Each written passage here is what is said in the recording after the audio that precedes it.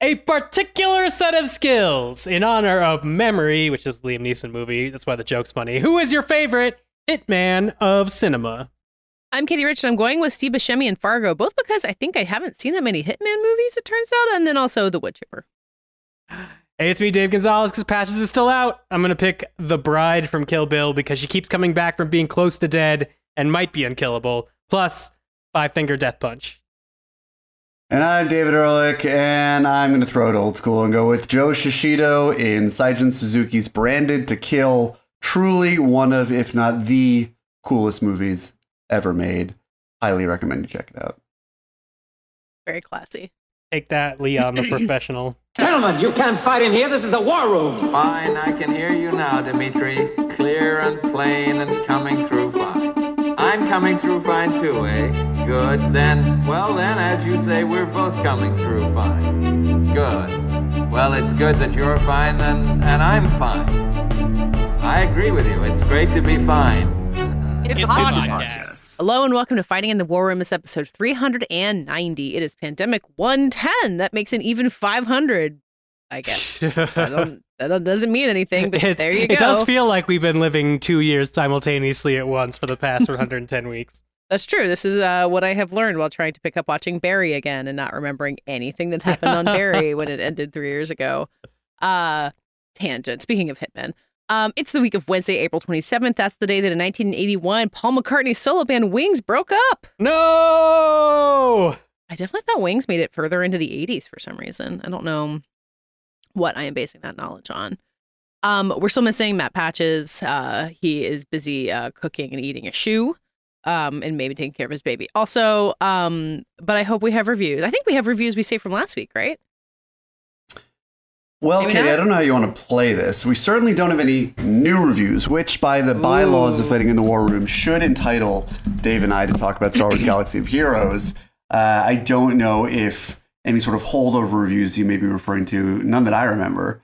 I've got an email review for sure. Aha! But did the email, Dave, and check the postmark, come in the last 7 days? No. Well, don't then forget it that you sounds got like to we talk get to do about both. Elden Ring last week. I mean, that is not the same thing. Yeah, I mean, these are completely different situations. Well, let's do the review here before we punish people, because I get why. Excellent. Because we do need algorithm punishments. The whole point of a punishment is to get you to help us on the algorithm. So here we go. Yeah. This one is emailed to us at fitwr.podcast@gmail.com, which is for the international listeners. But this person, Brad, just needed some tech help. I know this email is supposed to be for international listeners, but by golly, I can't seem to figure out any other way to leave you all a review. I swore I left one in August of 2020, but Apple might have removed it due to a censored swear, and now I can't seem to figure out how to leave a review on Apple's god-awful podcast app. So here we are now. I came to the podcast at the very start of the pandemic. In fact, I think the first episode I ever listened to is the one where you all discussed South by Southwest getting canceled with Eric Vespi on. That was I remember that one. Mm-hmm. I just wanted to say this is my favorite podcast. I love the breadth of media you cover with a diversity of opinions week to week. I love when you all get goofy and giggly, and I also love it when you get serious and earnest. I love the music breaks between segments, and I love the lightning round at the start of each episode. I love you guys. Never change. Oh. Yeah. What a great email. Yeah, I wish it was on a public 5 stars. platform to get other people to love us, but that was delightful. I love the idea of the pandemic starting and being like, I need new podcasts.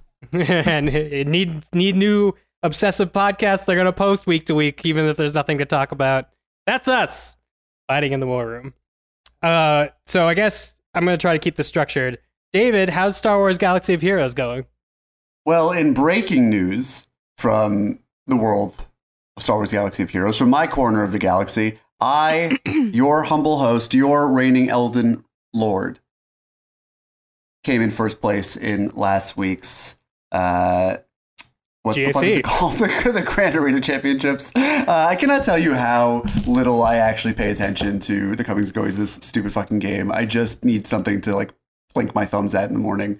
I couldn't tell you the first thing about what any of these things mean or what they are called, but I do know. You used to be able to, my friend. You used to. No, I never really could. I still don't even really know the characters' names. I do. I'm just sort of addicted to steadily building my forces. But I do know, thanks to a little in-game email function, the only email that I can still check without getting a headache, that I came in first place in last week's, because they do the Grand Arena Championships now in groups of 8 rather than this like big swarm of people where the placings are kind of arbitrary and hard to follow. Now it's kind of a round robin over the course of 6 days between 8 people. Came in first, not a big deal, but kind of a big deal. What does it mean for me? I don't know. Maybe I'll be one step closer to getting that weird variant of Luke Skywalker who keeps eluding me because I need all those fucking dark side robots and for whatever reason the Night Sister to lead them, and they have like no synergies. Dave knows what I'm talking about. Dave, how are you doing? Talking about. I'm doing okay. I'm on the Sith Eternal grind. My GAC hasn't been doing that well because Sith Eternal grind doesn't make great individual teams, and because I still got a 6-star gas. But man, when he gets 7 stars, that's General Anakin Skywalker for those casuals. I'm so lonely doing this without patches. So hard, you guys. So hard. All right, I'll wrap it up. That's what I'm doing. It's going to take me a couple more months. Probably next time you hear from me, maybe I'll be close to unlocking. You know how long Sith Eternal takes. Or you don't. And you're happy. Just to end this segment, reviews, please. We'll end this segment just by saying, where's my Droideka Disney Plus show? / where's my Droideka relic level? I still have one little artifact away or whatever the hell it's called. But yeah, Droideka Disney Plus 2023. Make it happen. On to the show. I don't think Disney can respond to your demands unless you're calling them groomers these days. That's the that's the shit show there. I will take you to court in Florida. Oh God, it's a fate worse than death. You the coolin' man, you send you up. Reason coolin' 992 all right.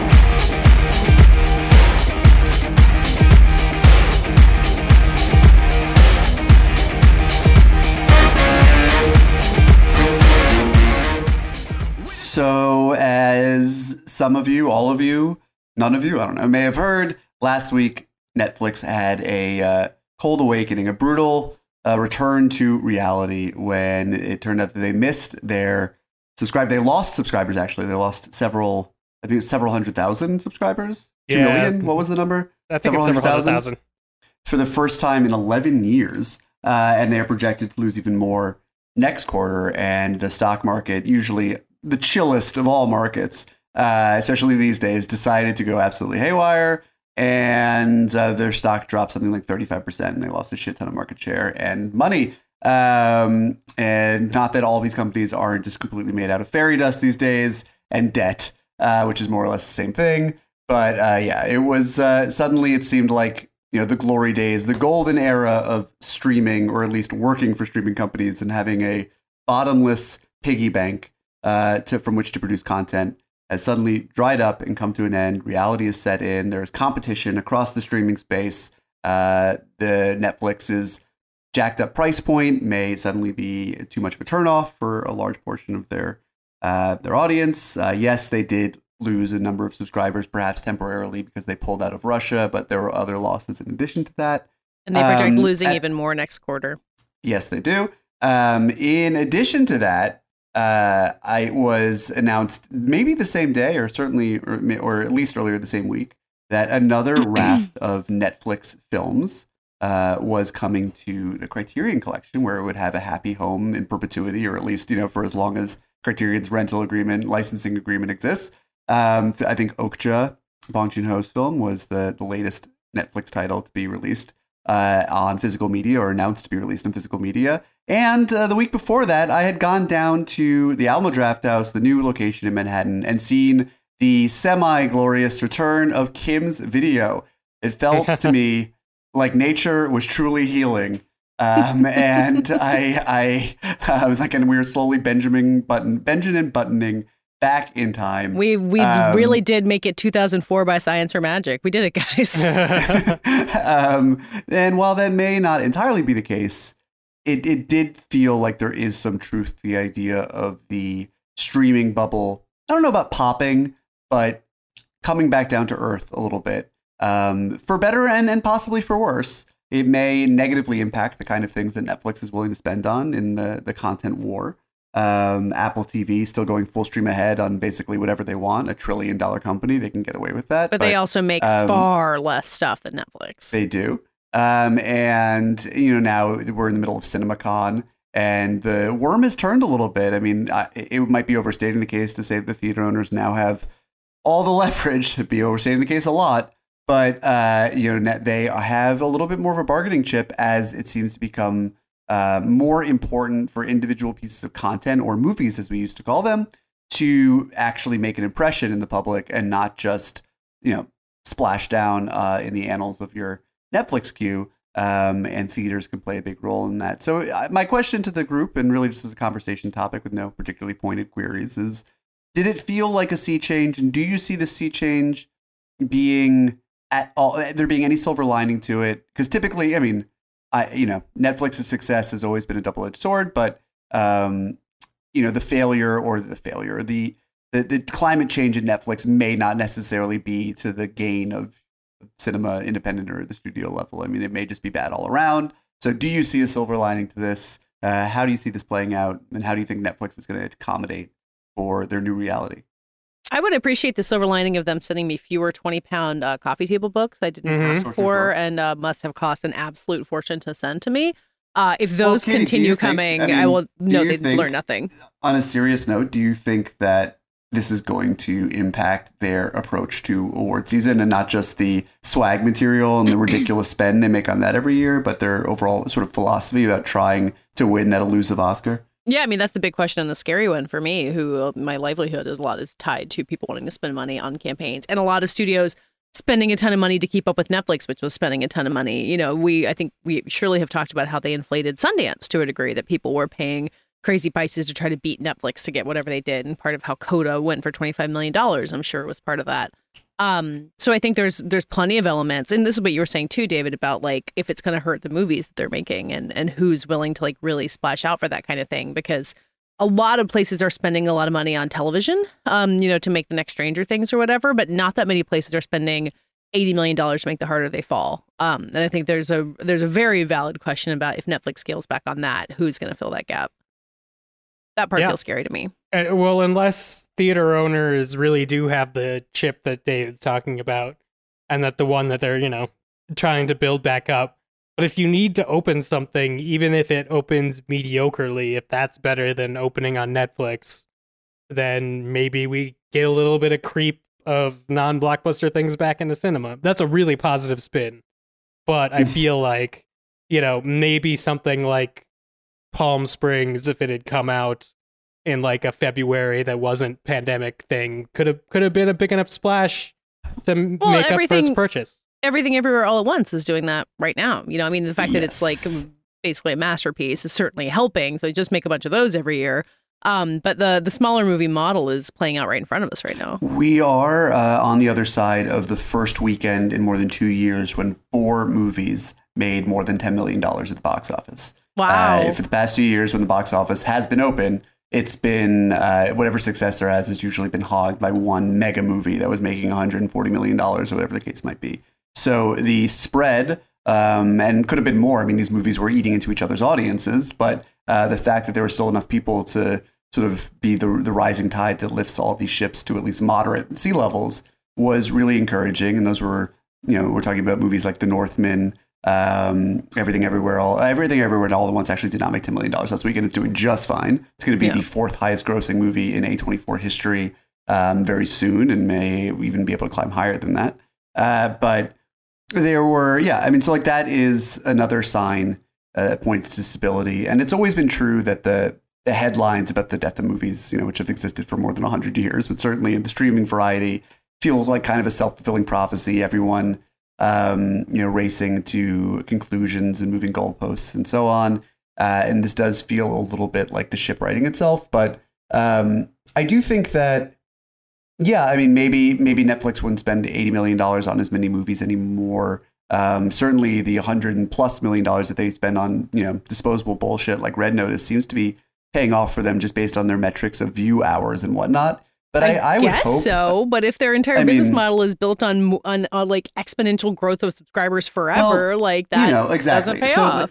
The core, the core of the matter is that movie audiences, you're going to the movies, are renewable. They renew, whenever a showtime ends. But the subscriber rate that a company like Netflix depends on is not. There is simply not. Eventually, you're going to have every single person on Earth who is interested and capable of subscribing to Netflix on board. And there isn't a rate to expand from there. And I think they've approached something like that. Didn't seem to build it into the business plan. I mean, the exponential growth, it was not going to be sustainable forever. And so this may come them crashing down to earth. My hope, as a critic who has to deal with every new release as a direct threat to my time, that they will focus a little bit more year round on the kind of quality that they are able to shore up around award season, and not just fill the queue with wall-to-wall junk. But then again, wall-to-wall junk, as disposable as it might be, does occasionally take off and seems to be what they pride themselves on, just because it's all about volume.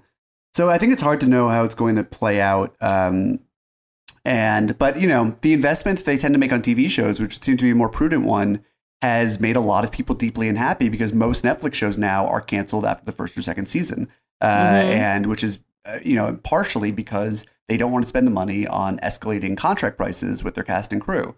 Well, and also they've already got the subscribers who want to watch those shows, right. So they need to find new ones, which is nuts. Whereas, it would cost them a penny relative to their other projects to have made a third season of The Babysitter's Club, and would have made Katie Rich very happy. This is all the wrath of The Babysitter's Club. That was the. But they already had you on board, so they canceled The Babysitter's Club and lost hundreds of thousands of subscribers. Who knows? People are very fickle. When Elon Musk took over Twitter yesterday, or at least it's going to be a while before he takes it over, but clinched buying it. Many of us lost hundreds of followers overnight. I mean, there were so many people who How do you know when you've lost a lot of... Do you just have to know how many followers you had and then go back and look at the number?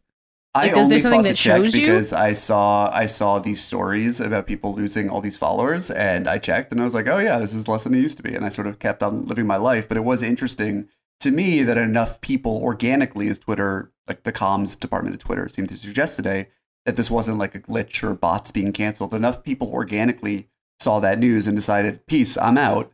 And I think it's a wake-up call in a way to the companies like Netflix who can't take their subscribers for granted. And password sharing crackdowns are not going to be the answer. But I also hope that it is a wake-up call to people, to the industry at large, that putting all your chips in one market, in one company, in one way of viewing things is not going to pan out, and that it behooves everybody to think of it as trickling down to streaming, and to think a little bit more about theatrical, and really just like the quality of the things you're putting out to the world, because people have more options now. We have, in essence, reinvented cable with all the streaming platforms that we have. And now we just pay a fortune for them as opposed to a slightly smaller fortune that cable costs. And some of us, for reasons that I can't entirely figure out, pay both fortunes, even though we have no money. But I think, hopefully this will breed a healthy and good competition and not let Netflix get away with turning out crap like this god-awful Marilyn Monroe documentary that I had to review this week, or the similarly bad Abercrombie & Fitch one I had to review last week. But time will tell. I mean, that's all well and good, and I think it's in terms of movie strategy that makes sense. I'm interested in how, is this the end of the series dropping all at once?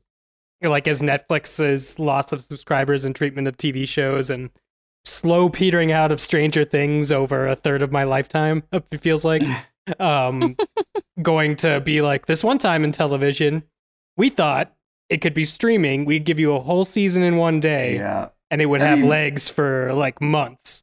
And now Netflix is realizing it's been cutting its legs out from under itself on everything, and it can't hold a meaningful place in the conversation without sending Katie Rich a mailer every week so she talks about it on a podcast. I have been. That's why we're talking about Netflix mind. right now, actually. Yeah.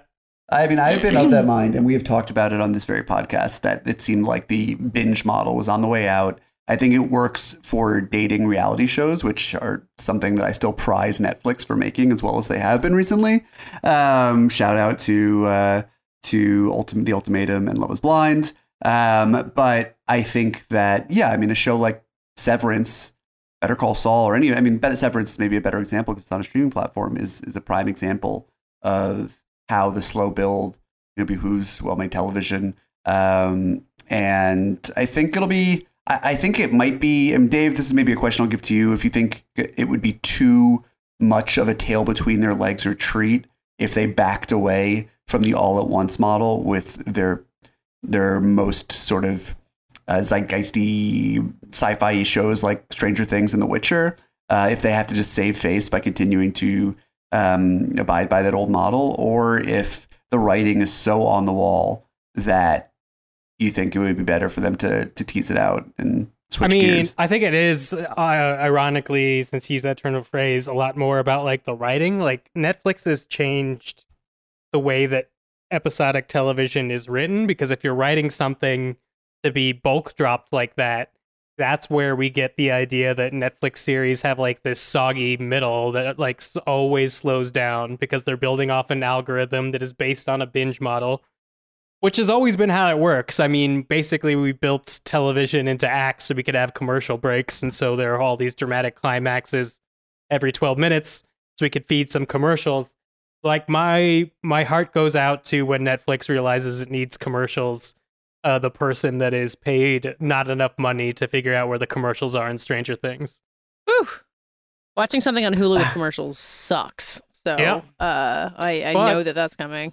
Paramount Plus has Picard, which is a streaming show, and it has act breaks built in because there's a version of that program that does have commercials, and so they figure just right to that. I mean, it's also, while I share Dave's sympathies for the person who has to cut that into, I mean, this is something that people have done on TV for years, cutting commercials into movies, for example, that weren't made with commercial breaks. I mean, you just do like the quick fade out when someone stops talking. But the Netflix has been sort of chipping into the viewing experience for years, whether it's, skipping opening sequences or cutting away the credits, which is something they do even now, even on press titles, by the way. If you watch something on your Netflix and you type in Would your you like to code skip to the watch an advanced credits? screener. If you don't watch it, nobody else will, because you're supposed to be It's fucking true. covering It's it. wild. You have to make an extra click just to see the end credits. But I mean, I think they have sort of tampered with the viewing experience to a degree that I would imagine that most people who watch Netflix casually are not going to be super challenged by commercial breaks. It's like part of my brain is like, oh, it's a ploy to make people see how miserable commercials are after they haven't had them for a while and encourage them to pony up and spend an extra couple of dollars a month for the ad-free model. But I also think that, Netflix has perverted the viewing experience to the point that most people will be like, okay, this is just another thing I have to deal with. It'll be interesting to see. But Yeah, I mean, they're just gonna have to go back and like retcon it. I mean, I have Pluto TV like everybody else, so I see commercials cut into weird shit all the time. But I do think that in terms of like their television, it seems very odd that if you were to ask me in like 2007 where it was all going, I'm like, media everywhere, no cable, a la carte things. And then we got here and everyone's like, well, what if we went back a little bit? What if the idea was ad-supported TV and theatrically released movies? Yeah, I mean, that's the thing with all of this shit. I mean, we see it play out in the tech world all the time. And we were just talking about reinventing cable and so on. I mean, it's like we were so in a race to disrupt and innovate, to break shit. What is that? What is it they say in the Move social fast network? and break things. Move fast and break shit. I don't know if they say that in the. No, I think that is what the line is. Something along those lines anyway. That they didn't, they sort of took for granted the things that worked. There was this idea that there was money in change, even if that money was kind of fictitious and theoretical. And now, while people were able to cash out large sums in them all the while, and now we just make TV shows about how that was all a scam and are slowly reverting back to a model that made a little bit more sense. And, we should learn something from that, but we won't. So we'll see what happens. I mean, hopefully having covered something. We Crashed and The Dropout and all these shows I'm still watching, which Dave was editing, the entire idea that you build a company by spending a ton of money and then you never make any money, but you're like, well, we'll make money eventually, is fine. Felt so insane to me. And that's exactly what Netflix has been doing. And it still feels insane. And you just imagine all these studios being like, we had to fucking make money, like actual money this whole time. And you guys did it. Fuck you. And now, now those chickens have come home. You know what? It's so funny you can that- have Adam Sandler. I mean, it's funny that, first of all, I mean, I'm on, no Adam Sandler trash talk right now, because we are getting into a period where he could be in another good movie, and that movie is made for Netflix. It's a really interesting situation. It's the third movie he's ever made with his offshoot of Happy Madison that only makes semi-serious movies like Reign Over Me and Funny People. We'll see how that goes. It's about a basketball agent. Anyway, getting off track. I remember seeing that. Wait, who's it? Is it Jonah Hill who's in that with him, or is that a different one? No. I remember seeing this in that big Netflix trailer that came out a couple months ago. It's called Hustle, I want to say. Yeah, it's called Who's Hustle. in it with him? Jonah Hill's in a different basketball one? Ben Foster and Queen Latifah. And it's directed by Jeremiah Zagar of We the Animals fame. That could be really interesting. But anyway... What the fuck was I saying before we got started into? No, Dave. No, you were saying something about. It was funny. It was funny. Spending a ton of money and never making money. Yeah. It was funny because this is happening during CinemaCon. With WB going out on their panel and being able to celebrate that the Batman just made almost $800 million. I was going to say almost $1 billion, but I guess $200 million in change is more than almost. But a shit ton of money, of real money, off of a movie. And yes, there was a massive marketing spend in there, but that will be partially offset by ancillary markets. But real money. And that's exciting. There's going to be a Batman too. Great. Well, that's the thing. I feel like I'm running in circles with Netflix, but Netflix not telling us if their stuff is making money had the power of flattening all of it. It's all content. It's all on the machine. It's all there right at the same time. You come to it when you want to. And you get Squid Game once in a while where something feels legitimately special, but it didn't exist for most of what went on in Netflix. And it sucked for a lot of the smaller movies that they picked up. And I think it sucked for smaller shows. And the idea of us realizing that releasing things in a certain strategic way and making them feel like events really is valued by people. That's really heartening, despite all the scary stuff here. Yeah, it goes back to the thing you were saying about Everything Everywhere All at Once, where it helps that it's a masterpiece because it's also doing good. But it's that's what you needed to be to hit big at Netflix. You needed to be the thing people were talking about for a month, or you would just never be talked about again. Yeah. Yeah. But if you let more people like Daniels, do their thing, with the modestly budgeted film, but really let their imaginations lead the way and let them tell their stories unencumbered and make them different enough that people have the opportunity to really respond to them and feel like they're seeing something that they can't get anywhere else, it will allow more movies of that quality to happen, and succeed too. So, yeah, I really like The Harder They Fall, but I don't think we would have talked about it for as long as we did if they didn't send me fucking shot glasses and the soundtrack and all that shit. I also feel like I like that movie too. I feel like we didn't really talk about it for that long. I mean, I feel, at least in my circle, with Netflix, with streaming stuff, it's so siloed off in terms of who's talking about it and who's not. You don't know if something is playing well because there are no box office numbers. So if none of your friends are talking about it, that doesn't necessarily mean somebody else's friends aren't. But my sense, and certainly in the context of the awards conversation, was that movie did not really have much of a tail, even though it should have and deserved to have a larger one. We don't know. Everybody I know that's watched it has at least enjoyed it, but it's that's the thing. We don't know, and therefore can't help it. Outside of the one week on the podcast, we all said we liked it. Well, and again, the Everything Everywhere All at Once example is that movie is self-perpetuating. People are going to see it because people are going to see it, and that's something that cannot exist on the streaming setup they have now. Yep. Netflix, go see movies, everybody. Yeah, Netflix is not gonna do anything for you. Matter of fact, they're gonna crack down on you for sharing your password, which they told you basically to do 6 years ago. So, fuck me, I guess. I have no earthly idea who might have my Netflix password. It could be. Sorry, Netflix. Don't. I have no idea who has my Disney. Who actually? I was gonna say because I'm usually me. No, that I know, but I'm usually the person who has the account and sharing it. But I swear I don't have a Disney Plus account. And yet there it is on my Apple TV, and I signed into it, and the accounts are Baby Yoda and Little Sister, but not the little sister from, or not the seventh sister from Star Wars. It's Baby Yoda and literally someone's little sister. I have no idea whose account it is, but I watched Turning Red on it the other night. Oh, nice. It's hard to tell because everybody who has a Disney Plus account has one avatar that's Baby Yoda, I feel like, so that doesn't help. Is that a default? I hadn't really thought about it. My Netflix avatar is Olivia Colman on The Crown, which I just feel really speaks to me and my personality, and they can't take that up. They can't take that away from me. Or can they? Netflix on notice. Prêts les enfants? Oui, capitaine! J'ai pas entendu! Oui, capitaine! Wow!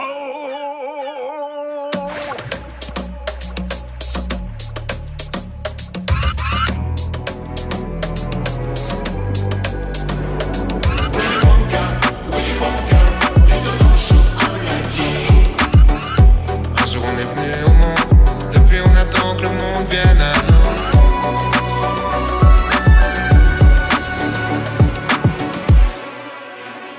Well, this feeds directly into our previous conversation about people going back to movies, because I went to the movies twice in a single weekend. Twice in a weekend. Have no idea when is the last time I did something like that, like outside of attending a film festival. Like it may have been a full decade. And the reason I did it is because I went and saw The Northman. Oh, sorry. What did you say, David? But I was going to say, like, the weird thing is that you took your kids to see The Northman and you went to see Bad Guys alone. Yeah, no, that's it. That's exactly what I decided to do.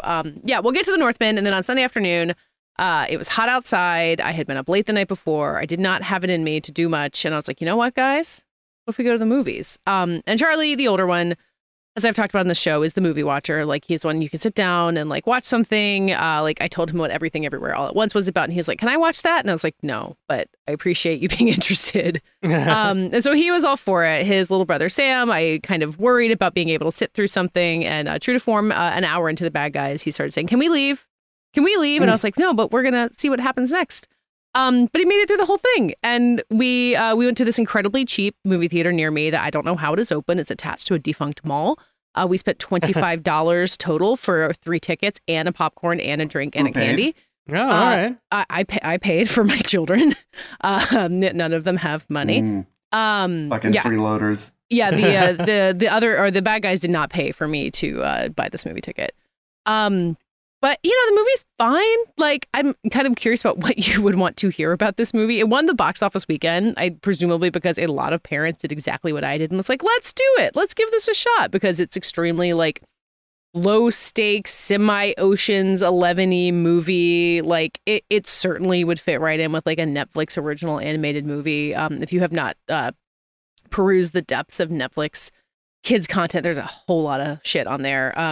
But this is better than that. Like, it's got voice performances from people who know what they're doing, like Sam Rockwell and Mark Maron, and Richard Ayoade as this guinea pig who seems like he only wants to do good in the world. But I was kind of using the movie to lean over to Charlie and be like, hey, Charlie, guess what? I think this is looking like this, but it's going to be that.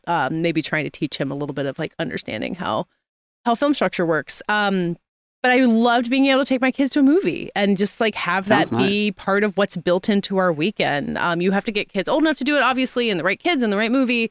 But it made me, I understood why Sonic was doing so well already, because Charlie has been asking to go see it. And it basically just wasn't showing at the right time for me to pull it off on this particular Sunday. But I think if, you know, movie theaters know that kids' movies are one of the things that keeps them going. And the fact that my kids have seen, like, everything possible on Disney Plus, etc., but still really got into a movie going experience that felt really promising to me too.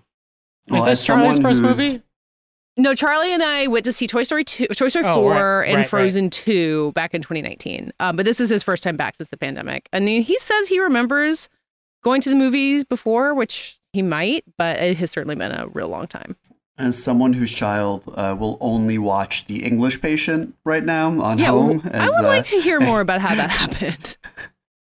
I mean, because it was on TV and Asa was just, like, dazzled by the colors. And then he was like, I was like, Asa, this is The English Patient. And as soon as you say literally any combination of words attached to something to a 2-year-old, that becomes something that they fixate on. Mm-hmm. And so soon it was Juliette Binoche. And The English Patient, you know, he still says Fidelio and Eyes Wide Shut to make me laugh, even though he has no idea what they are. Kind of a kid after my own heart, but I'm still jealous of the idea of being able to take your kids to a movie. I'm sure Asa will reach that milestone one day. But it is interesting, Katie, that The Northman, which had a respectable debut for what it is over the weekend, weirdly rose to be number 1 at the box office on Monday as kids went back to school and all the kids' movies at the top of the box office leveled out. Yeah. I think that's exactly why. I guess we're going to talk about The Northman in the next segment. But Yeah, I mean this it's funny, like I've been a parent for a long time and I've been writing about movies forever, but like this is really my first interaction with like the economics of how kids movies do.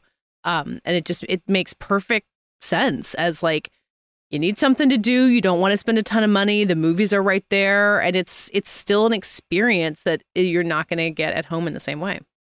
I mean, it ties into our conversation in the previous segment about the movies as sort of a destination that exists and can prosper outside of the streaming conversation. Because, they're really, whatever you're putting on in front of the TV for your kids at home, it's still the same kind of experience. And it's a radically different thing to take them out of the house. Yeah. And often, a really rejuvenating experience in some capacity, or a really wearying one, as the case can be, trying to get a 2-year-old out of the house sometimes. But I mean, knowing that Sonic was full 2 hours long was another thing that made me not choose that one. Oh man!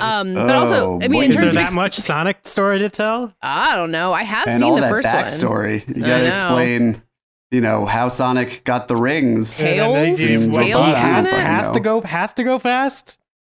Just wants to go fast. I do understand that going fast is part of his whole thing, so I hope we get. And you got to tell your kids about how at first he had really janky looking teeth, and they had to go back and back in my day, he liked orthodontics chili are dogs, important. and he was animated in 2 dimensions. There was a That's thing true. about Sonic liking chili dogs. Yeah, there's a Sonic and Tails animated series in the mid '90s to get off the games. Sonic 2 was big, and he really liked chili dogs. Well, I feel like that one's coming for us eventually. Charlie still does want to see Sonic 2, so I may have more to say there. Has he seen Sonic 1? Yeah, some of it. I don't know if we watched the whole thing, but we've played the Sonic game, like the old school Sonic game on the Apple TV. So that's most of his Sonic knowledge. Yeah, Sonic sounds great. Yep. One question about the bad guys. Yeah. Does it look good?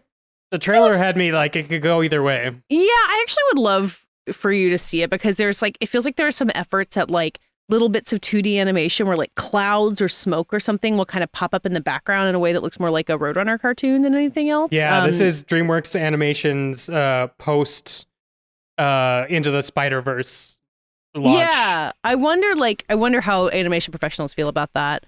And it becomes interesting in the background shots. Like the opening shot of the movie is a Pulp Fiction homage, which surprised me too. Yes, that's also the longest Disney DreamWorks Animation animated shot ever. Oh yeah, no, that doesn't surprise me. 7 seconds? No, it's like a full 3-minute long take because it opens with them sitting in a diner booth just talking nonsense, and then it reveals that they're everyone is cowering in fear of them in this restaurant. They don't shoot people the way that they do in Pulp Fiction, but in the background they're sitting. Their window is at an intersection where cars would be turning. So there's cars coming directly at the window that then turn at the last minute. And it's really interesting there. And it doesn't really get much more interesting after that. But I would want to hear more of what you think about that style. Yeah, I gotta check it out. I mean, if it's at least not bad, then I absolutely want to check it out because it looks very interesting. Yeah, I mean the character animation. Do they play the Billie Eilish song of the same name in the movie? What do you think? I think they do. Oh yeah, I think definitely they do. They absolutely do. Nailed they it. also play that in Sing 2. So the Billie Eilish song "Bad Guy" has been getting a real workout. And yet, Billie Eilish really pulling her weight along with Phineas for Turning Red. That's right. So wait, what made you watch Turning Red, David? You hadn't seen it? I was fucking exhausted and lying down on my couch, and it was right there. I listened to Dave's insane review of it on this podcast and had to be I gotta see this shit. I have to admit, I did not think about that once while watching the movie. I did think frequently about that viral tweet about the guy complaining. I guess it was from a YouTube review, complaining about how they don't talk about 9/11.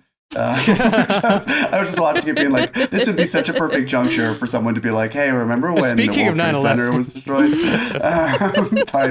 I watched Turning Red, and my big takeaway from it was that the pop song that Phineas sings for Four Town was catchy as hell. Oh yeah, that song is really good. But that movie suffers from some pretty serious need for I don't know what the disease is, spectacleitis or whatever afflicts the third acts of movies that are way, way bigger than the movie feels like it wants to be. But I would enjoy agree it for with what enough. The first half is some of Pixar's strongest work. I would agree with the third act thing. I did not expect it to be a kaiju movie, but I feel like Dave liked that.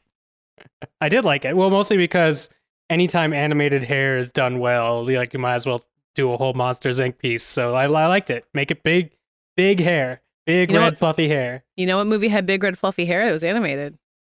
Change Your Fate, Dave. Oh God, Change of fate. let's not do that again. Turning Red's also a movie about mothers and daughters. They got together. Oh, I want to talk about mothers and sons with the Northman, though. Don't let me forget.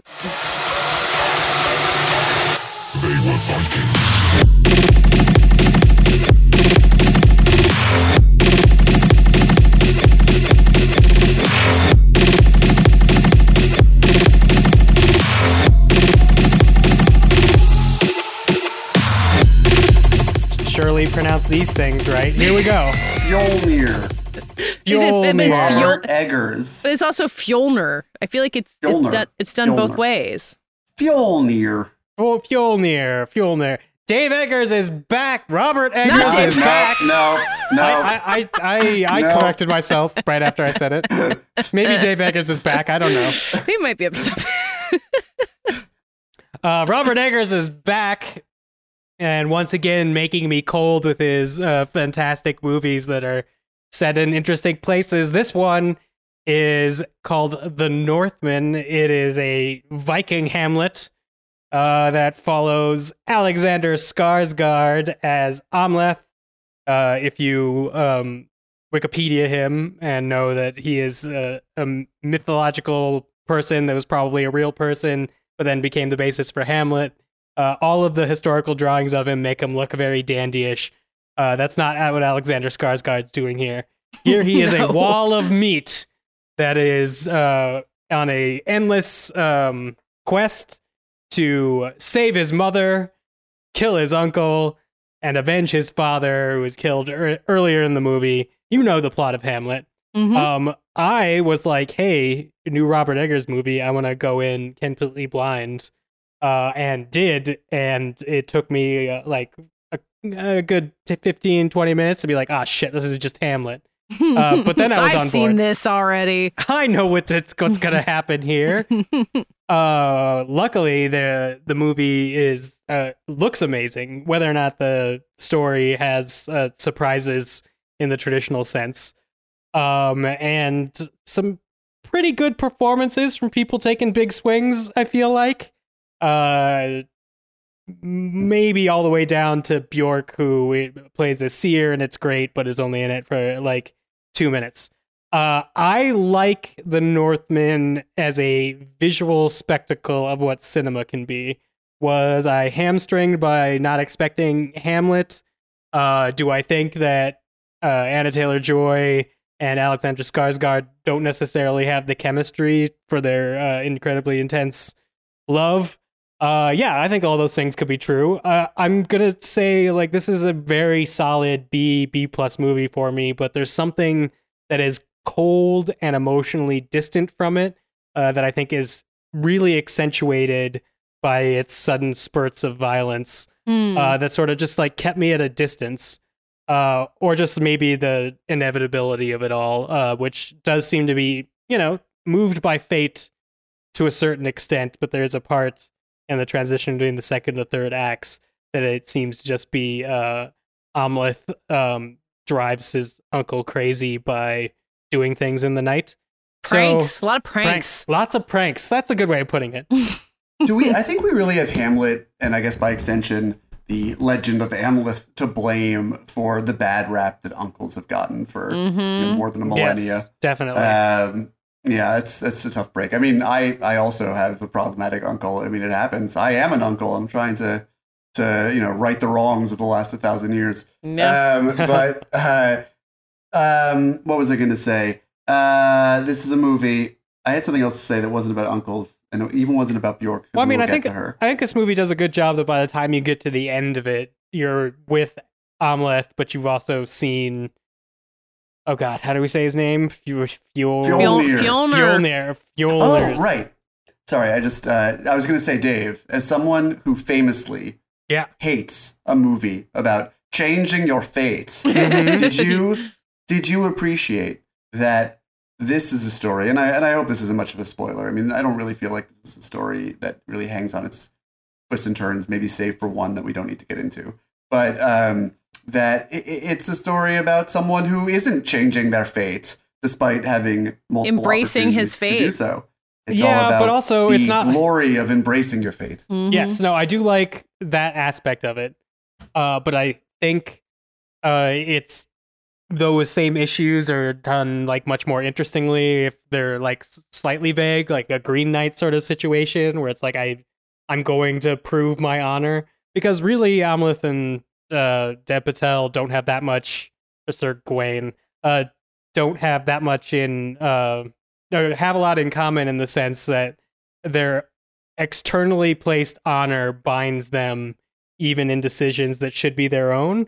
And where the Green Knight gets to sort of play with that, the Northman's on rails, and it's beautiful rails with some fantastic cinematography, but absolutely rails. And there's maybe one point where both Amleth and us as the audience are asked maybe something can be a different way, and it has gone very quickly. Sort of the I think this movie wants you to have thrills in now I'm going to watch him do it.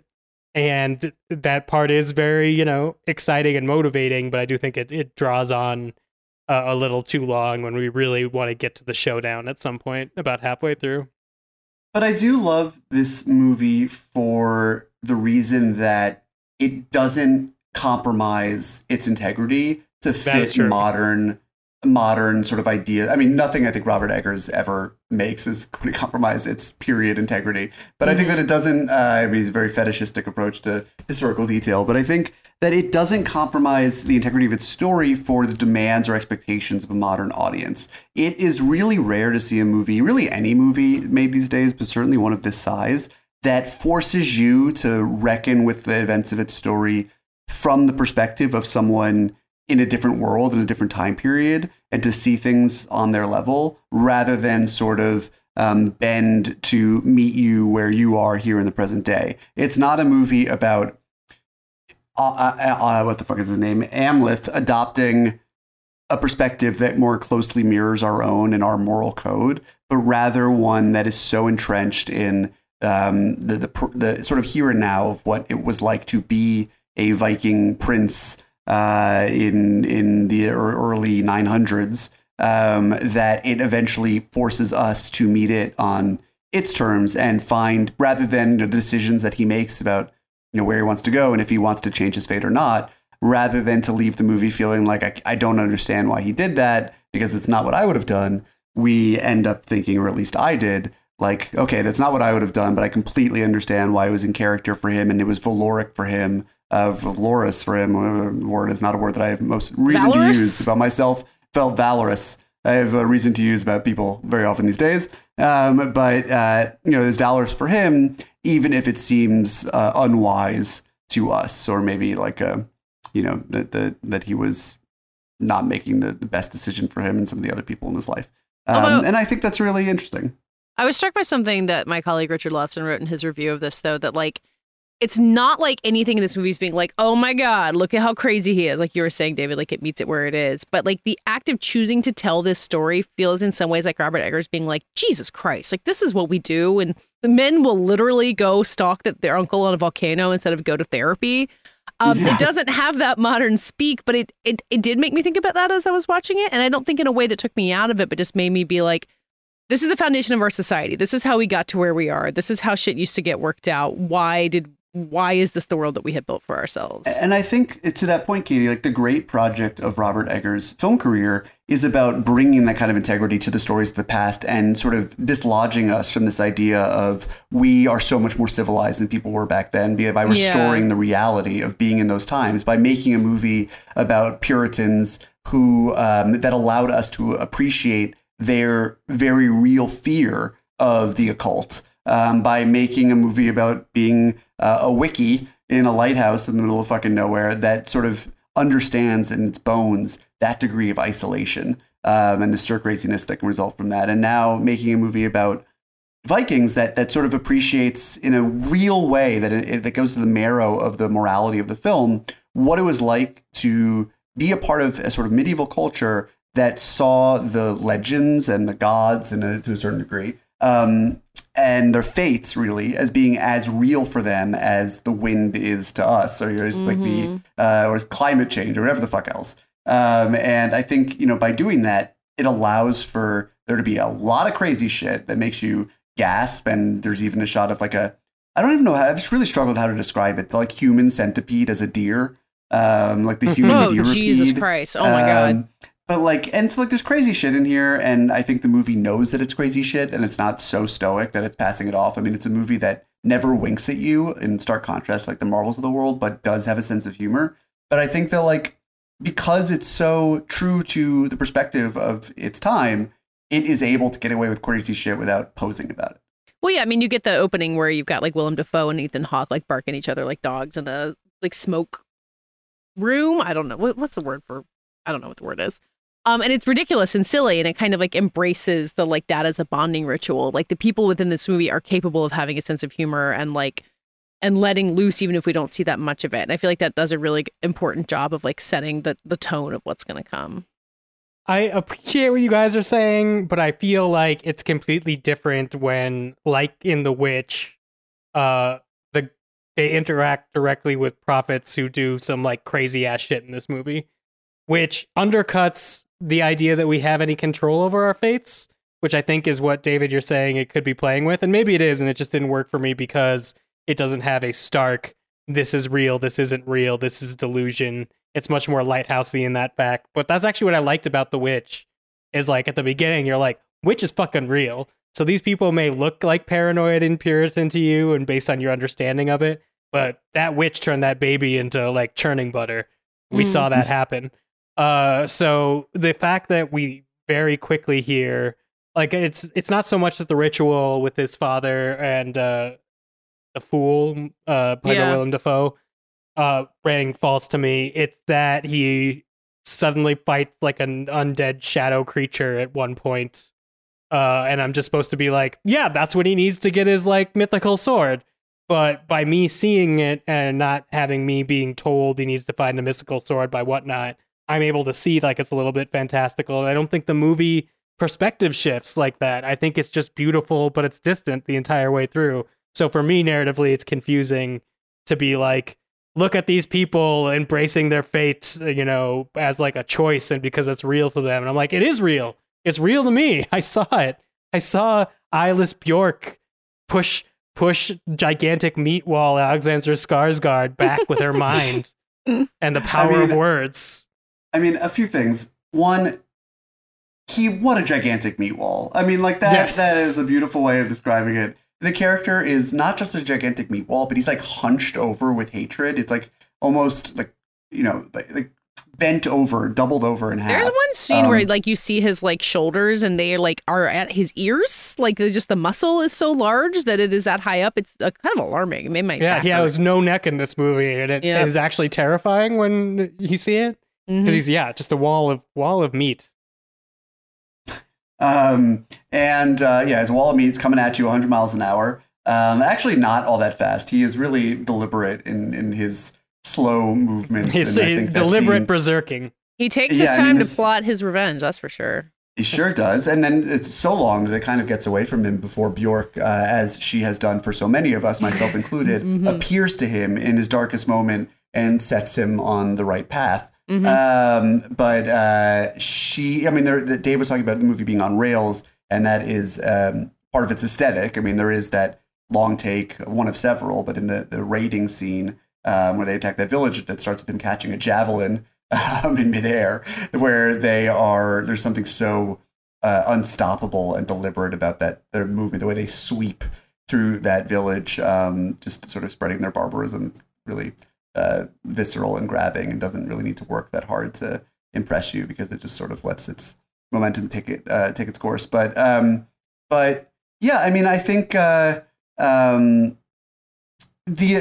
is an element of it being cold and distant. I don't think Robert Eggers is going to ever make anything that's sort of openly sentimental or even warm. Dave, you mentioned being cold. I don't know. Well, I'm cold in all of his movies. Which cold? Lighthouse, fucking freezing the entire time. Beginning of this one, cold. I don't know if he's ever going to make a movie set in the present day. As much as I laugh at the idea of his next movie being like a Hugh Grant rom-com about like a flustered book publicist or something. Yeah. But I do wonder if he's ever going to make a movie set in the summer. That would be a real turn of pace for him. But I felt that emotional depth. I know that some of our people, some of our friends, some of the people we know were really moved by it.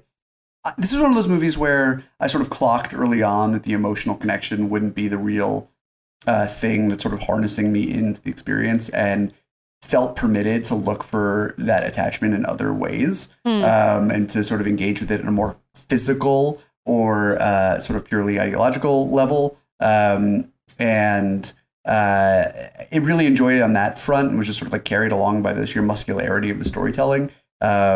I don't know if I needed to feel a twinge of emotion when certain choices are made at the end. I did laugh at a shot of Meatwall belly flopping into a water, because it makes sense to me that a 10th century Viking would not have really good diving form. Yeah, wouldn't know how to dive. Doesn't have a really good base to get a lift. It is a gigantic wall of meat.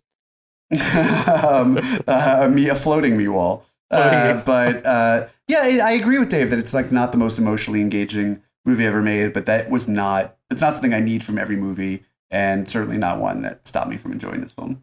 No, yeah, I agree with that. It didn't stop me from enjoying it, but like I don't want to compare it to The Green Knight because they're different movies with different goals. But I saw them in like the same circumstances at the same theater, like very late at night, where I was like, "Oh God, am I going to stay awake?" And I stayed awake for both. But kind of the mystery and the like, there is an emotion in The Green Knight, even if it's not sentimental in any way, of just like figuring out who you are and what to do. And what Dave was saying about the story of the Northman being on rails, I think really hits for me. Is like he's going to do the thing, and then he does the thing, and there's a lot of spectacle, and there's a lot of like stuff to look at and be engaged in. And maybe we do need to like get into spoilers, because I want to talk about a lot of stuff that happens in the third act and when Nicole Kidman's character really gets involved. But it's not I don't feel like I'm on a journey with anybody. I'm kind of like watching it from a distance, like what Dave was saying. From a distance. Okay, yeah, we can go into spoilers. Should we get into spoilers? All right, spoiler going. Go for it, Katie. I love a bonkers Nicole Kidman monologue. I mean, who doesn't? Yeah. I mean, I said before that I wanted to talk about mothers and sons in movies because it's obviously a topic of interest for me. But I was thinking about, Sarita Chowdhury's character in The Green Knight, and then and Rebecca Ferguson in Dune, and now Nicole Kidman is like the evil version of all of those. Just bring me more powerful witchy mothers who have fucked up their sons in pop culture. I think they deserve representation, and I want to aspire to be the non-fucking up version of those. I think there are a few things about Nicole Kidman's character in this movie that you may not want to emulate for your sons, but her hair isn't one of them. No, oh my God, girl can dream. Yeah, I mean, I thought that was a real moment that gave you the sort of like, oh shit, like this is crazy, WTF kind of thrill without having to betray its source material, and allowed it sort of have its cake and eat it too. And I appreciated that for that. And it also allowed Amleth to do more than sort of like Hulk and grunt, and gave him a little bit more dimension, and confronted him with the question of whether or not he wanted to change his fate, because his fate wasn't quite as clear as it may have seemed to him. But yeah, that's a lot of fun. My first thought, actually, just talking about this stuff is nothing to do with spoiler territory. Can I take it back to Bjork for a hot second? Oh yeah. Oh my God. Yeah, sure. Go ahead. I didn't know what Bjork was going to do in the movie, so maybe it is best to treat this as a spoiler. Or like you don't want to know too much.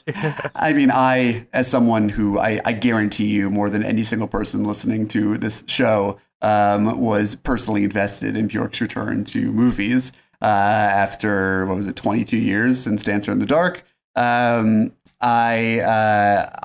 did not feel like I really needed much of a spoiler warning. I was very prepared for the fact that she was only going to be in this movie for a hot minute. And wear even though the that was greatest still enough costume to of the earn year her. for sure. Yeah, well, there will be no topping it. I mean, to that point, I was tasked with helping put together for IndieWire this article that's sort of like a primer for the various aspects of the Northman. And one of the things that I naturally claimed for myself was writing about Bjork's character. And just in like the 30 minutes that I spent digging into the reasons behind why she doesn't have eyes, she has cowrie shelves for eyes, and why she's wearing this sort of like wheat black headdress. and why she is appearing in front of a church that represents a certain cultish god and a certain religious order.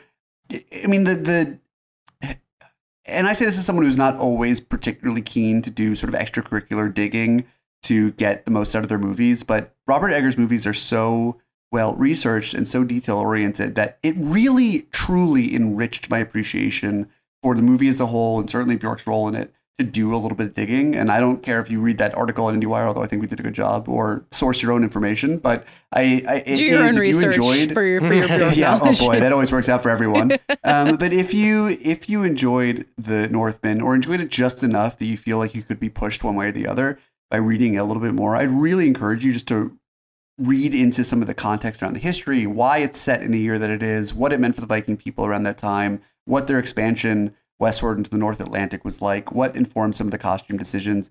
I mean, it just allows you to appreciate so much more of the texture of the movie that he was able to make, how it sort of accommodated the Shakespearean twists that it has. I mean, obviously paving the way for Hamlet, but and all of those things, I mean, it just becomes a sort of more nuanced experience. It allows you to imagine what he would have dug into if he had gotten to make a sort of 4-hour version of this movie.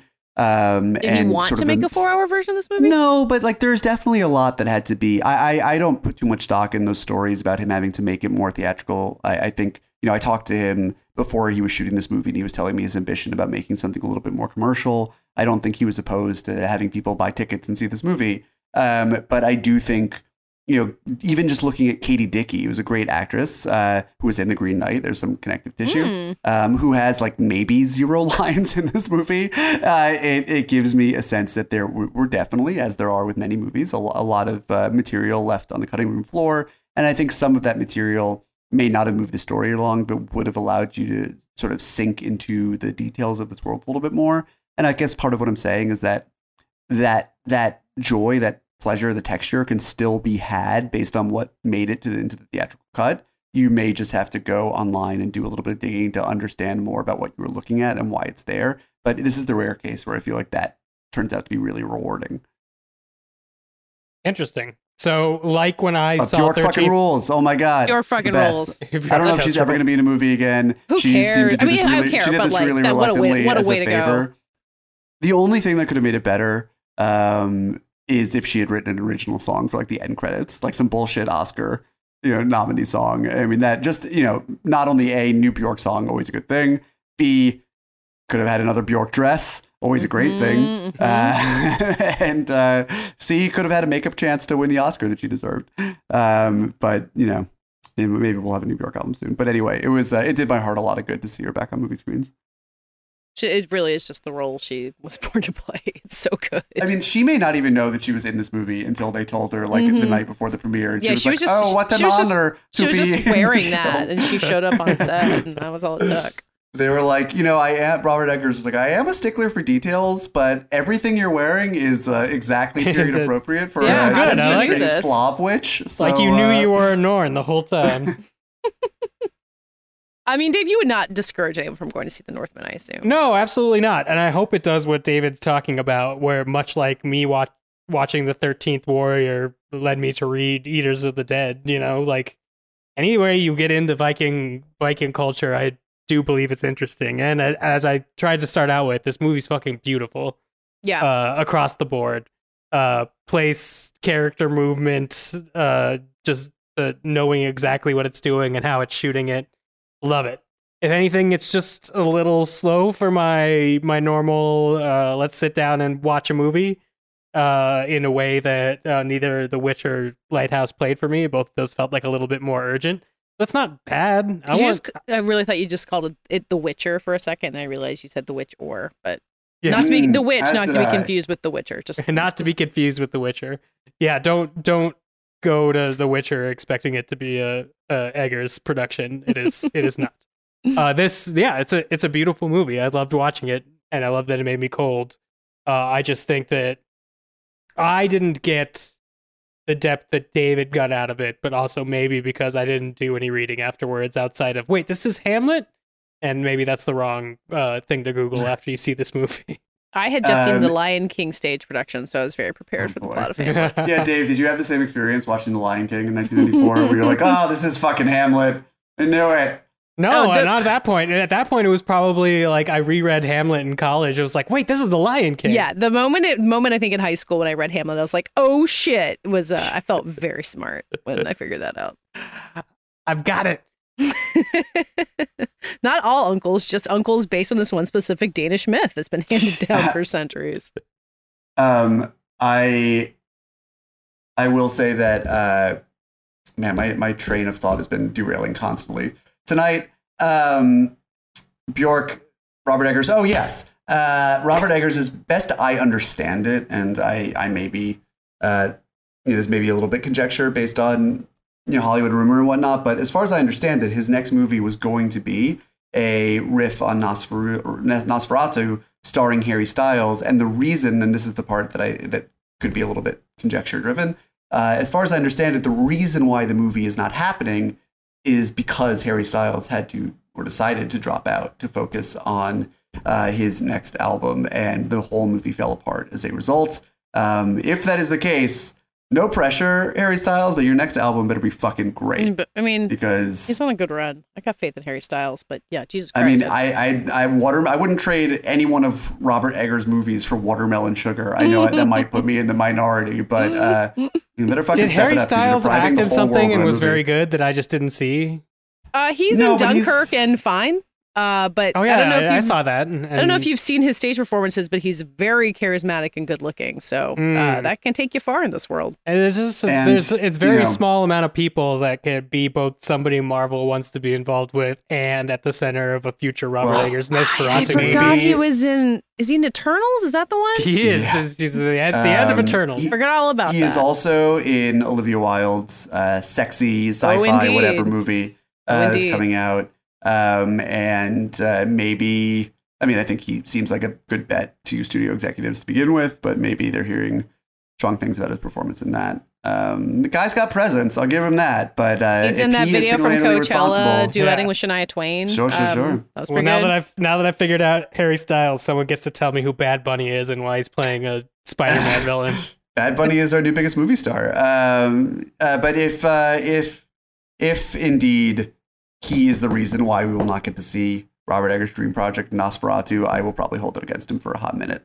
And The Northman did nothing to make me less excited at the prospect of a Robert Eggers Nosferatu. Maybe he'll win an Oscar for Olivia Wilde's movie and then get it made.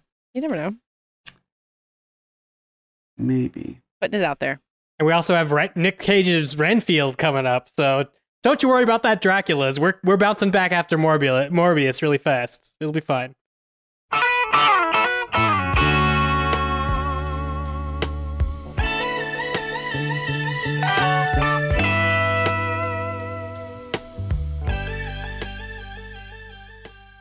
That does it for this week's show. Next week, somewhat TBD. It might be the Battle of the Daves. Patches might come back. You never know. In the meantime, tell the people who you are. I am the first to go. I am David Ehrlich. You can find me on Twitter at David Ehrlich. If someone wants to suggest a new Twitter bio for me on our iTunes reviews, I would seriously entertain any suggestions, especially not hostile or unkind ones that come in. For years, my Twitter profile had been a quote from Megyn Kelly's Fox News show where they pasted my tweet into one of their nightly broadcasts, and it was something about Justice Scalia dying. Not even death could conjure respect not even from him. Death could conjure respect from him, which I love dearly for obvious reasons, but having to attribute something to Fox News in my profile, I started to feel like maybe people taking a quick glance at it might get the wrong idea. And it's been a while. Time to move on. Maybe to something a little bit more cryptic. I don't know. That seems to be kind of the rage these days. I'm a big fan of my I agree, it's great to be fine, which is a tribute to you dorks. Yeah. And that's a really spectacular Twitter bio, and I have half of mine to copy it. I think the placeholder that I set in for the moment is that I once shook hands with David Strathairn, which is true. Mm-hmm. Why don't you do like a champion of that one poker tournament you won? Well, I don't know. I mean, in reality, I was eliminated by Celine Dion's late husband. Eliminated by Celine Dion's late husband. And it's weird. It's weird because I did, in like the 3 seconds I spent thinking about this before we started recording tonight, I did entertain the idea of going with Eliminated by Renee Angelou from the Overton, but I thought that was just not quite right. What you won't get, the dirt you won't get on Twitter that you can only find from listening to Fighting in the War Room is that I shook hands with David Strathairn, not in the pretext of my current job, but when I sold him a computer at the 14th Street Apple Store in a previous life. And he could not have been lovelier. We spent an hour talking about nothing. I didn't let him know that I knew who he was and that I've been a massive fan since I saw The River Wild when I was 7 years old. But he could maybe sense it in my eyes. What a lovely and perceptive man. Anyway, now that I've made that my Twitter profile, he will surely be canceled tomorrow. And I will have to those older white men, you gotta be careful. But if you have any better ideas, the more inexplicable, the better. Send them our way. Go on iTunes at Fighting in the War Room. Leave us a review about that or anything else, and we'll read it live on the show. And Dave, take us to the next, whatever we do next. Yeah, I'm Dave Gonzalez. You can find me on Twitter at DA7E. You can email the podcast, your international reviews, or just general things at fitwr.podcast@gmail.com. Plus, you could hear me with friends of the show, Joanna Robinson and Neil Miller, on the Trial by Content podcast every Tuesday. This week, we talked about the best performances by actors playing themselves in honor of the unbearable weight of massive talent. Vote Malkovich. And I'm Katie Rich. You can find me at Vanity Fair and on the Little Gold Men podcast, where we talked about Netflix some more this week. You can hear me talk about it and a lot of television. We'll talk about television maybe soon. There's a lot of good ones out there. A lot of good TVs. I just got a great new TV. It's phenomenal. It's my first in 12 years. Yeah, congratulations. You can also find me on Twitter at Katie Rich, KateyRich, and we're all on Twitter at FITWR, where I would love to hear what you love David Strathairn from. Maybe that will keep him from getting canceled. I'm sure he's a lovely man. Let's keep it going. Or you can answer this week's lightning round question, which was, in honor of memory, who is your favorite hitman of cinema? Thanks for listening, and we'll be back talking to you next week.